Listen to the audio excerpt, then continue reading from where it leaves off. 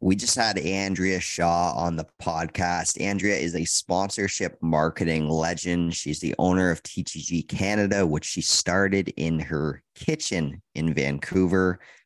She moved 14 times as a kid, and I really think that led to her adaptability, her willingness to take strong, calculated risks. She went from being a teacher to nurse to jumping into the sports marketing sponsorship world. And, Andrea is all about uniting people. She united a country with John Furlong and the team at the Vancouver Olympic Winter Games. And she's all about mindset. Soon into starting her company, 2010 Group at the time it was called, she received a cancer diagnosis. And she decided that, she may have cancer, but cancer doesn't have her. And you'll hear about how she went about that, speaking with her kids and her employees about that. For the first 6 months of starting her very first company, she said she had no money. She had to do it on her own dime, and she would only make anything if, things went well. And she got to the end of, I think, 5 or 6 months, was out of money, took a loan, was on her last month, and made it happen. And that strikes me about Andrea. She will make it happen.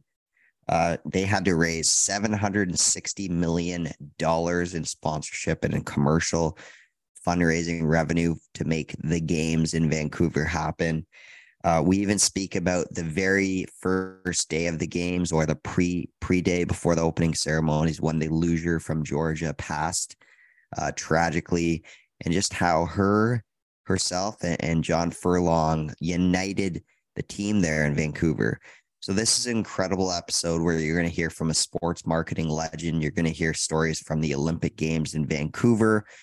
You're going to hear her resiliency, her adaptability, and how she continues to charge on, to follow her passions and follow her energy.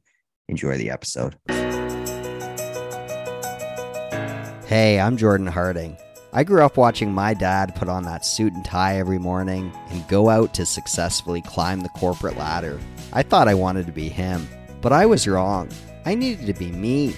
To do that, I had conversations with incredible people to learn how they figured out this whole thing called life. I learned how they overcome adversity and pick themselves up when they've been knocked down. Now, I'm sharing those discussions with you so you can apply those same learnings to your life. Welcome to It's Not a Straight Line. I'm so thrilled and honored and excited to have on this episode of It's Not a Straight Line, Andrea Shaw. Andrea began her career, I believe, and you correct me if I'm wrong, Andrea began her career as a nurse. She went on to become a trailblazer in the sports marketing world, eventually becoming VP of Sponsorship Sales and Marketing at the Vancouver Olympic Committee for the 2010 Olympic and Paralympic Winter Games, VANOC, as many would know. She's the founder and managing partner of the 2010 Group, now known as TTG Partnerships, and the founder and visionary of Torque. That's where we met. I worked at the 2010 Group and had an incredible 3-year career there. Andrea, you are a trailblazer. You are a 2018 inductee into the Sponsorship and Marketing Council of Canada. You've negotiated over $1 billion in partnerships. And I know you have some incredible advice, and I know we're going to make an impact with this episode.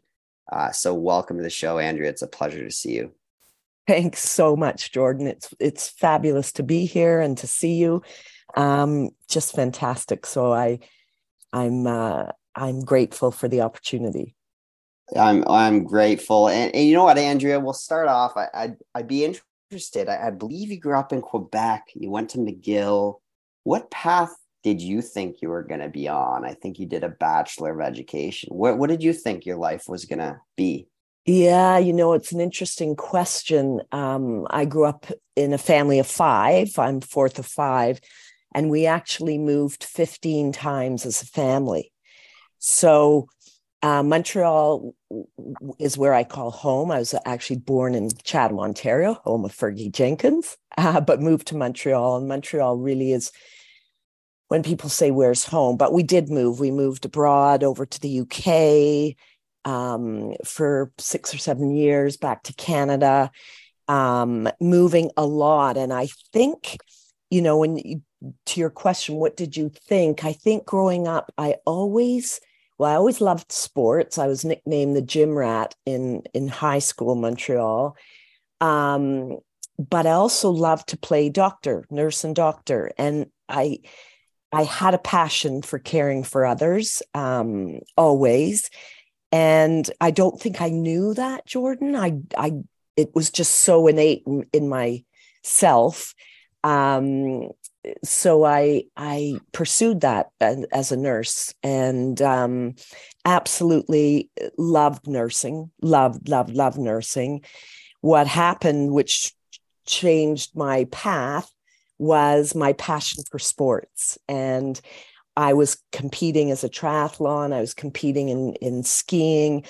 And when you're a nurse and you're junior on the totem pole, you look up at your schedule and you're switching from days to evenings to nights. And so that really didn't allow me to pursue my love of sports. So I actually resigned full time, but I went back to McGill and actually did an education degree with a major in kinesiology, thinking that I wanted to get into sports medicine. So I would combine my two passions in life, right? And so I went back to McGill. I nursed on weekends to get my way through McGill again. And then actually there weren't many jobs. It was in the early 80s and sports medicine was so new. I was really fortunate to get a job in Hull, Quebec as a high school teacher, teaching phys ed and English as a second language, but I also became the school nurse. So I sort of combining these. So that was between my nursing and my entree into the field of sports marketing, which was in the mid 80s. So I don't think I knew, well, at early days, I had this passion for caring, but I didn't really say, I want to be a nurse. I want to be a teacher. I want to go. I really followed my heart. And it's what I tell a lot of young people these days when I mentor people or I do graduation speeches at school. I think a lot of kids grow up where they're being told, oh, you should be this or pursue that, or, and there's unfortunately pressure on kids that they've got to go in one direction or another. And I know in my own life, I followed my heart. And, my parents, when I said I was resigning from a nurse and they said, Andrea, you've been working your way up. Why would you resign? And so then I went back and started as a teacher and started at square one again and built my way up. And I remember resigning, and I love teaching, but there was something missing. And that something was my zest for business, entrepreneurial. And I had started a little health fitness consulting company on the side of my teaching career. And that business side piqued my interest. So I left teaching, but I remember my principal saying, Andrea, you were born a teacher. You can't resign. But again, I something in me, I didn't think I was courageous as a child or a young adult, but I guess I was, because I resigned again from teaching, being told by my parents, when are you going to stop this changing career paths? And then I fell into sports marketing, and I've never left. So, it's an interesting path, but it's an up and down path, but it has been guided since day one, Jordan, by my heart. How many years were you both, say, working in nursing and then working as a teacher? So I was nursed for 6 years, 3 of those full time. And then I went part time when I went back to McGill, and I taught for 3 years. But in year 2, I actually fractured my neck in I coached the gymnastics team. It wasn't a serious fracture, but it was enough to get me on my back. And the doctor said, don't go back to teaching. I did for a 3rd year. But then pursued my passion and fell into the sports marketing industry. That's so interesting, because a lot of people listening to this would be probably thinking similar to your parents. And I'm sure you heard it from both your parents and friends or romantic partners at the time. Andrea, you've got nursing, you've got teaching, two careers that can be pretty secure and steady, although we all know, we won't get into nursing now, but it's very, very difficult career. People must have been like, you're crazy. You're crazy. That's exactly what my parents told me, Jordan. You're crazy. You've got stable employment. Like, don't give it everything up. And I did. And I moved west. That my parents really thought I was crazy, but I was pursuing my passion. So, when you're happy, you can be crazy and happy. It worked. And we say crazy, we don't mean that in a negative way. Like, no, that's incredibly courageous, and you followed what your heart was telling you, and maybe what the universe or something outside of you was giving you clues to follow. What about where was I going with this? I was gonna say, you're moving 14 times when you were a kid. Do you think that played into your ability to maybe take on some more risk? Well, yes, it's a great question, Jordan, because people say, oh God, poor you, moving all those times. But I think what it taught us as kids is how to be adaptable to change. How, when you can't control things and you're moving, I think it must have taught us the courage. I think courage is in there, and adaptability to new surroundings and new circumstances, and making new friends and meeting new people. I can't help but think that those tools were built in my childhood. And once the tool is built and it gets put in your toolkit, you use it later in life, and it can serve you well. And I do believe it served me well. And many people, when I tell them that, they feel sorry, but I don't feel sorry at all. That's amazing. The adaptability, and I can only imagine, we'll get into what you do now, but even working in partnerships, in a lot of what you do is in sport and entertainment. And you think the pandemic, it brought a lot of that to its heels or to its feet. And then, us as humans, we had to adapt. Just briefly, like, how did you fare during the pandemic? Did that adaptability really help you? I suppose it did. I haven't thought of connecting those two pieces. The Thursday that the world shut down, I'll never forget it, Thursday or Friday. And I was walking to work, and I think we were imminently shutting the office. And I thought, okay, we don't know. None of us knew what was happening. We thought, okay, a few weeks. But I did think right off the bat, I can either rest on my laurels and ride this wave and see what happens, or I can try to proactively be positive about the circumstances, because the kids, our staff were moving home. We were shutting the office down, as everybody was.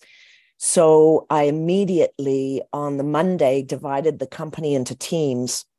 And there were 5 teams of 3 or 4 people on each team.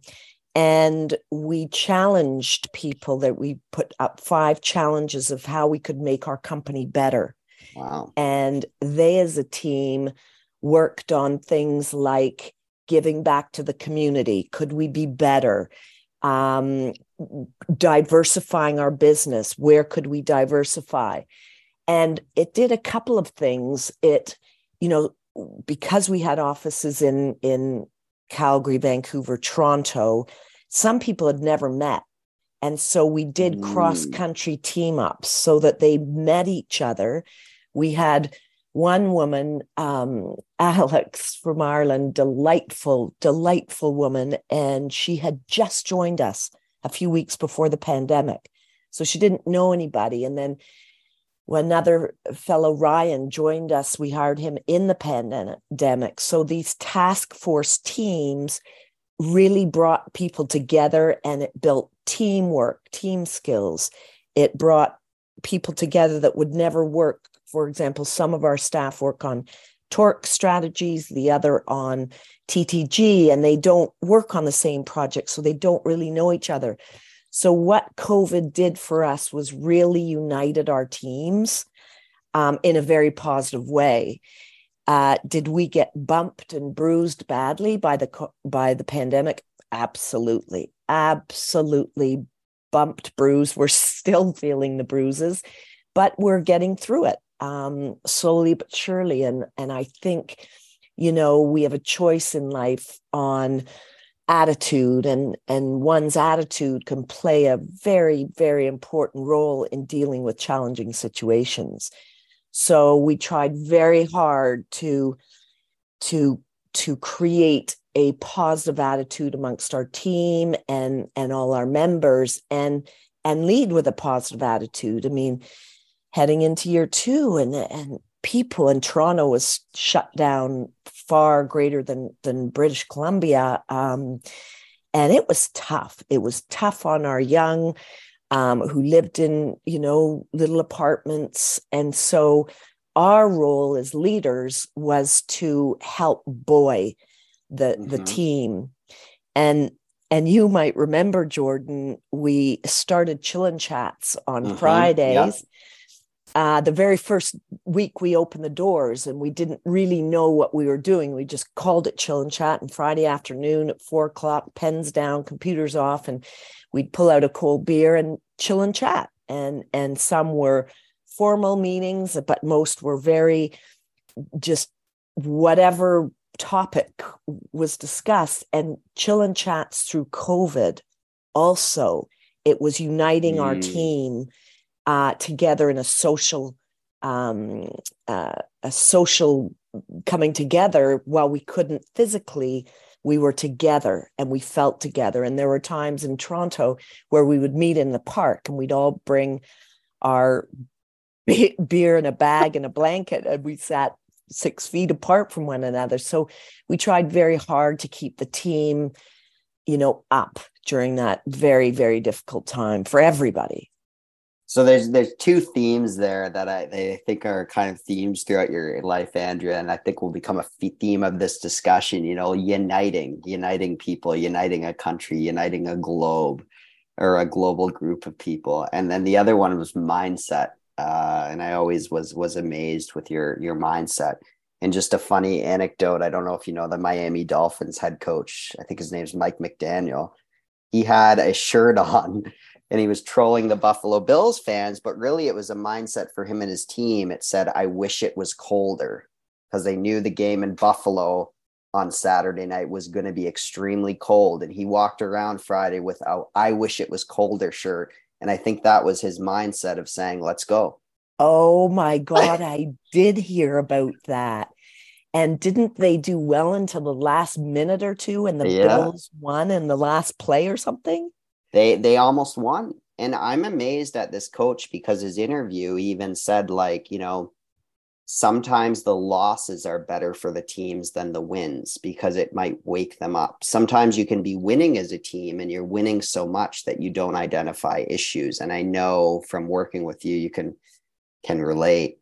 I did want to ask, Andrea, you moved into sports marketing at, I don't know if it was the late 80s, the 90s, and we don't need to get into that, but you became a female powerhouse, and you are a powerhouse. We don't need to bring gender into it in the sports marketing world, but you came in at a time, I think, where you might have experienced your own bumps and bruises, not literally, but bumps and bruises. What was it like? Kind of, if you say some things up to the bit of the games, just trying to find your way. Yeah, it's so it was the mid 80s. I am dating myself, but it was mid 80s when I fell into an opportunity to work for an agency who was based in Toronto. And I had a passion, as I said earlier, I was a competitive skier, and I had a passion to move to the West. I just was determined to get to Vancouver and Whistler. And so I was I was at CIBC at the time, and our agency of record, Landmark Sport Group, we were flying to Montreal, and this will date myself too, to do a headgear deal with Patrick Roy of the Montreal Canadiens for $5,000. Wow. So it was a long time ago. $5,000. And this founder of this agency, Elliot Kerr, said, have you ever wanted to move to the West? And I said, yes, I so have. And he said, well, I need somebody. I want to open a Western office for our agency. And he said, are you interested? And I went, interested? I'll move. Well, again, my parents went, you're what? You're leaving CIBC in Toronto with a very secure job to go out West, no salary. I had to open the office on my own dime.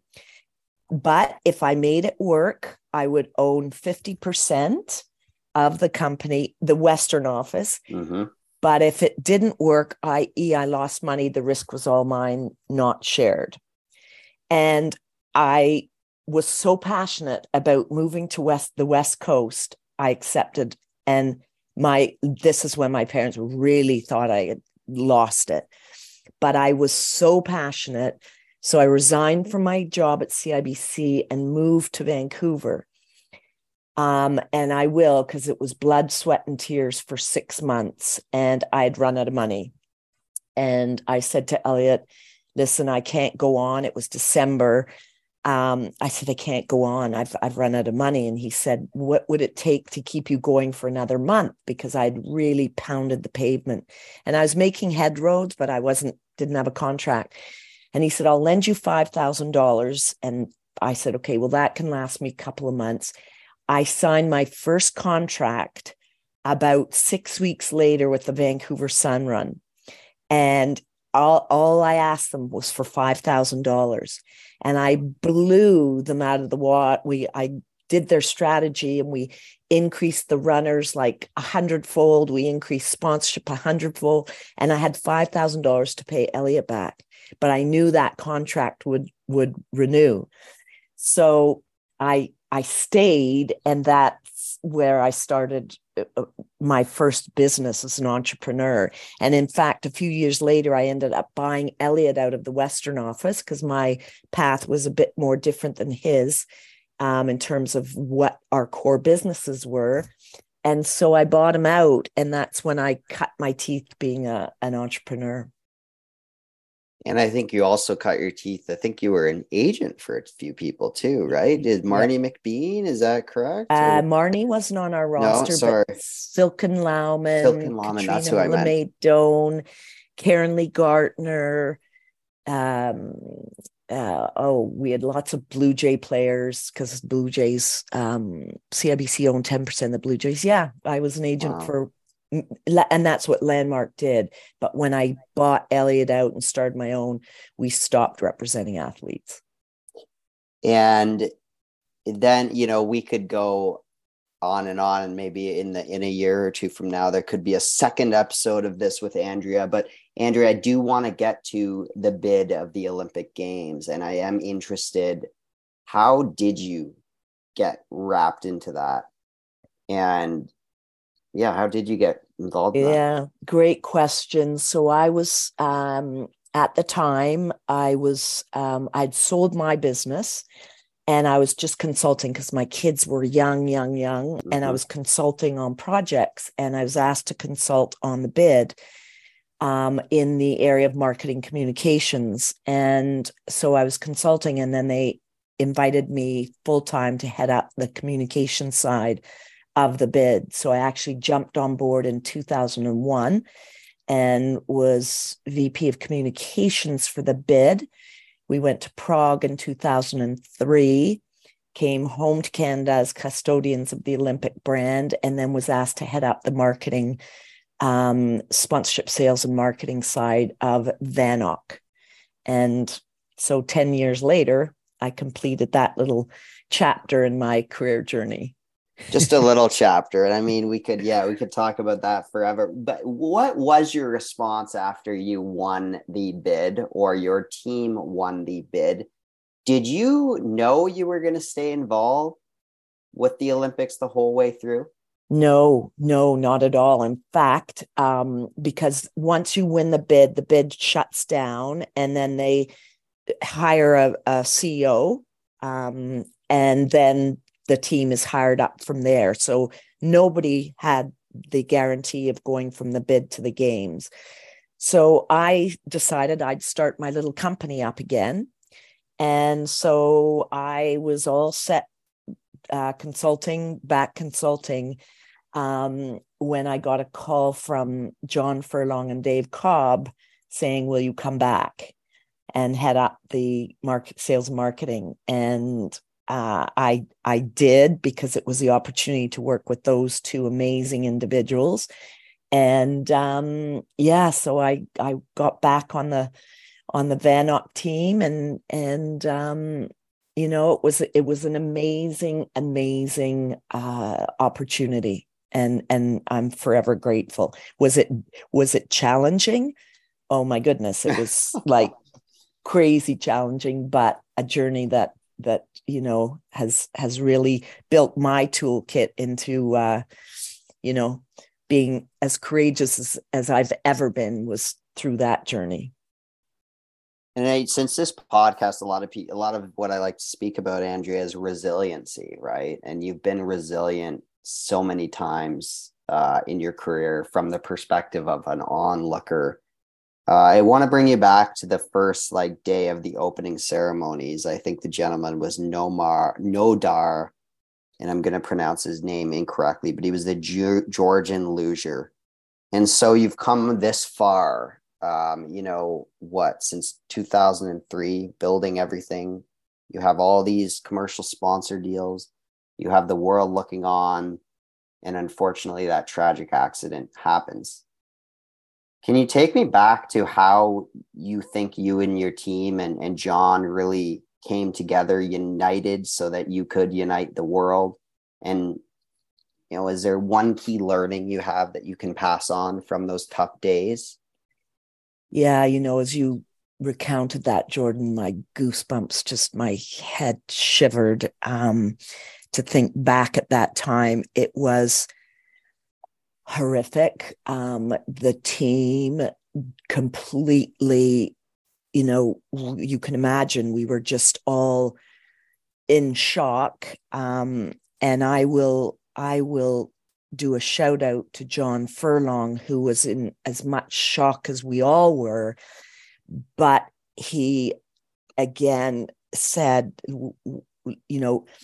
it's easy to lead in good times.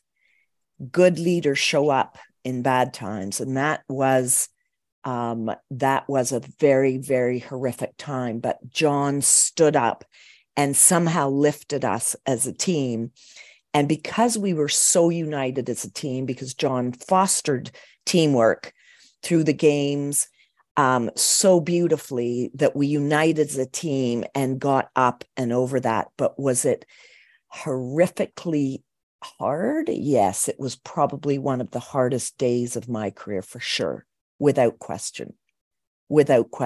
But, it's again, we've got a choice, and we either proactively, be resilient to these challenging times and face them with the right attitude. It happened, and we have to keep going. And we did. And the days following were not easy either, but we kept, the team kept going. Is there anything, I guess you moved a lot, so there's a lot of change. I believe your father was also a successful businessman or business person. Andrea, you had such a successful, or Canada had such a successful Olympic Games, and thanks to people like John Furlong, yourself, Bill, the whole team, the athletes. You come away from that experience, you launch 2010 Group, which the name so fittingly fits. There's a diagnosis you can touch on, but you seem to have this ability to just keep choosing to move forward. Where did that come from, or did you just develop that? And I assume it's a bit of both. Yeah, I think it is a bit of both. It is a bit of both. And I decided to open TTG Canada, as you said, comprised of TTG Partnerships and Torque. It was about a year out from our games, and I was thinking to myself, okay, what's my next chapter when the games end? And because the 10 years at the games bid and the organizing committee was basically a 10-year learning laboratory. And yes. I had been in the industry for so long, and we had to turn the traditional sponsorship ways on their head. Traditional ways of doing sponsorship, we had to, because we had to raise $760 million. And I thought, I've learned so much. I owe it to bring these learnings back to the community. And that was the impetus for starting my company. Was it risky? Was it scary? It sure was, because we certainly didn't make, grand salaries at the games. But I really felt strongly that I wanted to bring these learnings back to the market and the industry that I'd been in for so long. And that's what propelled me to open the doors of TTG Canada.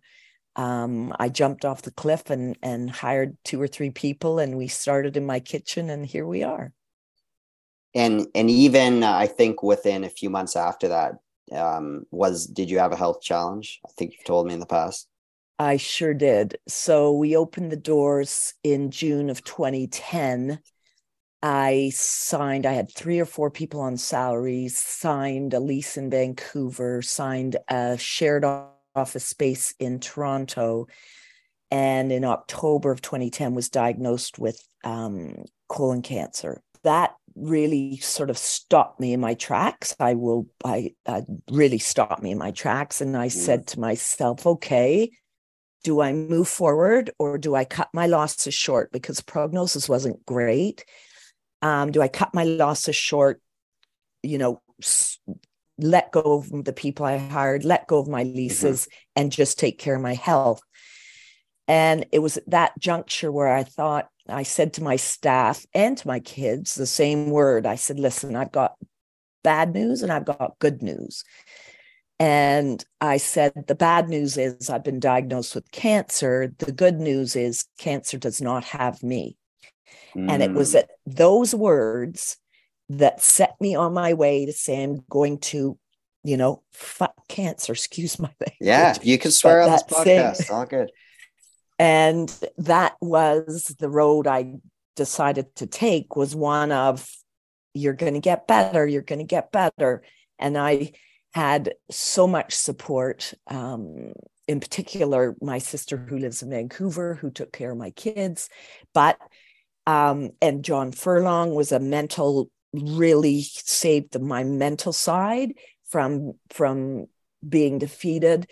And boom, I was steadfast in cancer does not have me. And I never stopped working. I didn't go into the office every day. The odd time I'd go in with my chemo bottle in my pocket, and the staff would go, oh God, Andrea. But I kept going because I had to.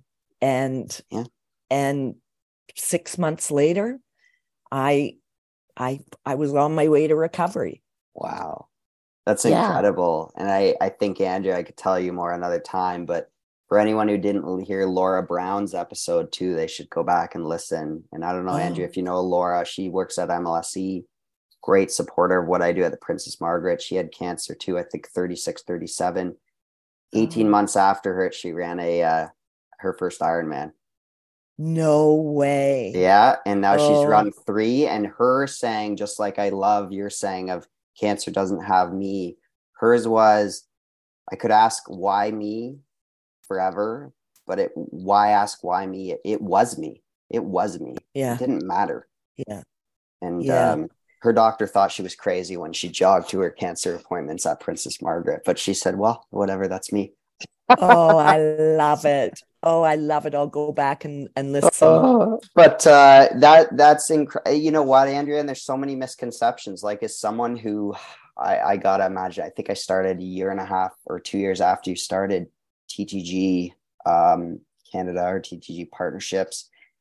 I was under the impression, like, after you running your business and then working as a VP for the VANOC, that you were maybe coming into it with some money. And it's funny, the misconceptions people can sometimes have when people are grinding away. They're not understanding what's going on behind the scenes. So kudos to you, and kudos to the mindset you had. I did want to ask Andrea, and by the way, just for the record, the 760 million you had to raise, I believe you overachieved that. Is that correct? Well, the first number in the bid book was 453 million that we had to raise. But as the costs of the games went up, our budget targets went up. 450, 550, 650, 760 million, $65 million we raised. Yeah. That's just incredible. And what a legacy that games has left.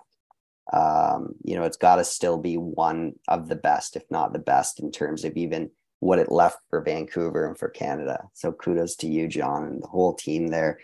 I did want to ask you, Andrea, so what's going on now? You know, you've won this Invictus Games bid that I believe your company's working on, and it has a special story. So tell us a little bit about what's going to be coming to Vancouver, and why you wanted to get involved with that project. Yeah, it's really exciting. We were invited, the custodians of the brand in Canada is True Patriot Love, and they invited us 1.5 years ago to help write the sponsorship chapter of their bid book, which, Bill, he led the role doing that. And then they asked me to go over and present our bid in London this past February, Jan-Feb. And we were up against New York and Seattle, and Canada was awarded. So huge win for Canada. So the Invictus Games come in 2025. We are helping them on the sponsorship strategy side, the architecture, etc. But it's, the Invictus Games is ever so relevant in today's world. With what's going on in the Ukraine and Iran and all these things. And there are so many untold stories of these heroes who have fought for our country and many countries around the world. And the Invictus Games brings 25 countries together to honor people that have served for their countries. And so they come, and it's not about the medal. It's not about the win. Some of these athletes have no legs and they go in the swimming event, or they're mentally wounded and physically wounded. And the Invictus Games is a games to recovery. And there's all kinds of stories. One where in some race, I'm told that the fellow with no legs was coming way back of the pack in a swimming event it was. And instead of everybody else finished, and they all went back and swam back to the finish line with him, right beside him. And it's powerful for these athletes. There's all kinds of interviews of how these games have helped them, help them cure their mental illnesses or their wounds. It's an incredibly powerful event, and it's all about participation and recovery of these people that really deserve the recognition because they've served for our countries, their countries, and so it's a very powerful event. And so what are the dates? Do you know the month or dates already when it will be? I should know right off the top, but it will be February. It's a hybrid games, Vancouver and Whistler. Okay. In February of 2025. And Andrea, if anyone wants to, get a hold of you to talk about careers, or they're interested in TTG, or they are interested in sponsoring or getting involved in some way in the Invictus Games, what's the best way to get a hold of you and your team? Just email me, Andrea at ttgcanada.com, and I will respond. There you go. I'll put that into the notes. And Andrea is an entrepreneur. She will respond too, which is great. And do you still ski? Do you get up to Whistler? You talked about being a competitive skier in your past. I'm sitting here looking up at the mountain as we speak, Jordan. So, Andrea, to get you out onto the mountain or whatever you're going to do with the rest of your day, I have 3 what I call these zigzag questions, because it's not a straight line. It's about, you zig and you zag a little bit. Number 1, you've had such an amazing career and you're still pushing, and that's what amazes me. What drives you and continues to get you out of your bed every morning and do what you do? Passion, passion, passion. I love what I do. I really do love what I do. And when you love what you do, success follows. That's an amazing answer. Is there anything, because a lot of, 20s and 30-year-olds listen to this podcast, is there anything you'd go back and you'd want to advise or tell your early 30s self or your late 20s self about life or careers? That's a great question. And my next chapter of my journey will be motivational speaking to young women, women in need. And so what I would tell my young self is have courage, have confidence, and don't worry. We're all human. Take steps forward and let your voice be heard. And I didn't have that confidence in my 20s and 30s. So that's, I have courage, have confidence, and let your voice be heard. Let your voice be heard. And, I think that's an amazing next step for your career. And since this will be audio, people didn't see me, but I put my fist up, just cheering you on there, Andrea. And the last one, is there anything from your career or your life that something you may not necessarily regret, but you might have learned from, and what's the lesson you can share? Ooh, that's a good one. I've made many, many, many mistakes. I've made many mistakes. I think the biggest lesson, and I tell my kids, I tell young, never, ever, ever burn a bridge. Never burn a bridge, because we're all human, and the world is a very small place. And never, ever burn a bridge, because it may come back to haunt you. Treat everybody with respect. Treat everybody the way you want to be treated yourself. And the world can be a pretty good place when you behave that way. Okay. And my one quick follow-up, because I went there in my mind, and I'm sure the listener will too, without naming any specifics or a name, I'm sure you have at least burned one bridge in the past, or have you never done that? Oh, I would say I've veered very close. Okay. Because I veered close before. I don't think I've ever burned a bridge, but I veered close. And as you said that, I'm like, oh crap, I'm not perfect. But I think you said it before, humans are not perfect. So none of us are perfect. And hopefully we all go to our graves yearning to learn. That's awesome. Well, Andrea, thanks so much for doing this. I'm grateful for your time. Great to see you, Jordan. Thank you. What did you take away from our chat today? I'd love to know. Let me know on Instagram at It's Not a Straight Line or connect with me on LinkedIn. If this episode was helpful, would you mind leaving me a review on whatever podcast app you use? I'd really appreciate it. You can always go back to previous episodes to hear more insightful conversations to help you build your own unique life. Thanks for listening to It's Not a Straight Line. Until next time.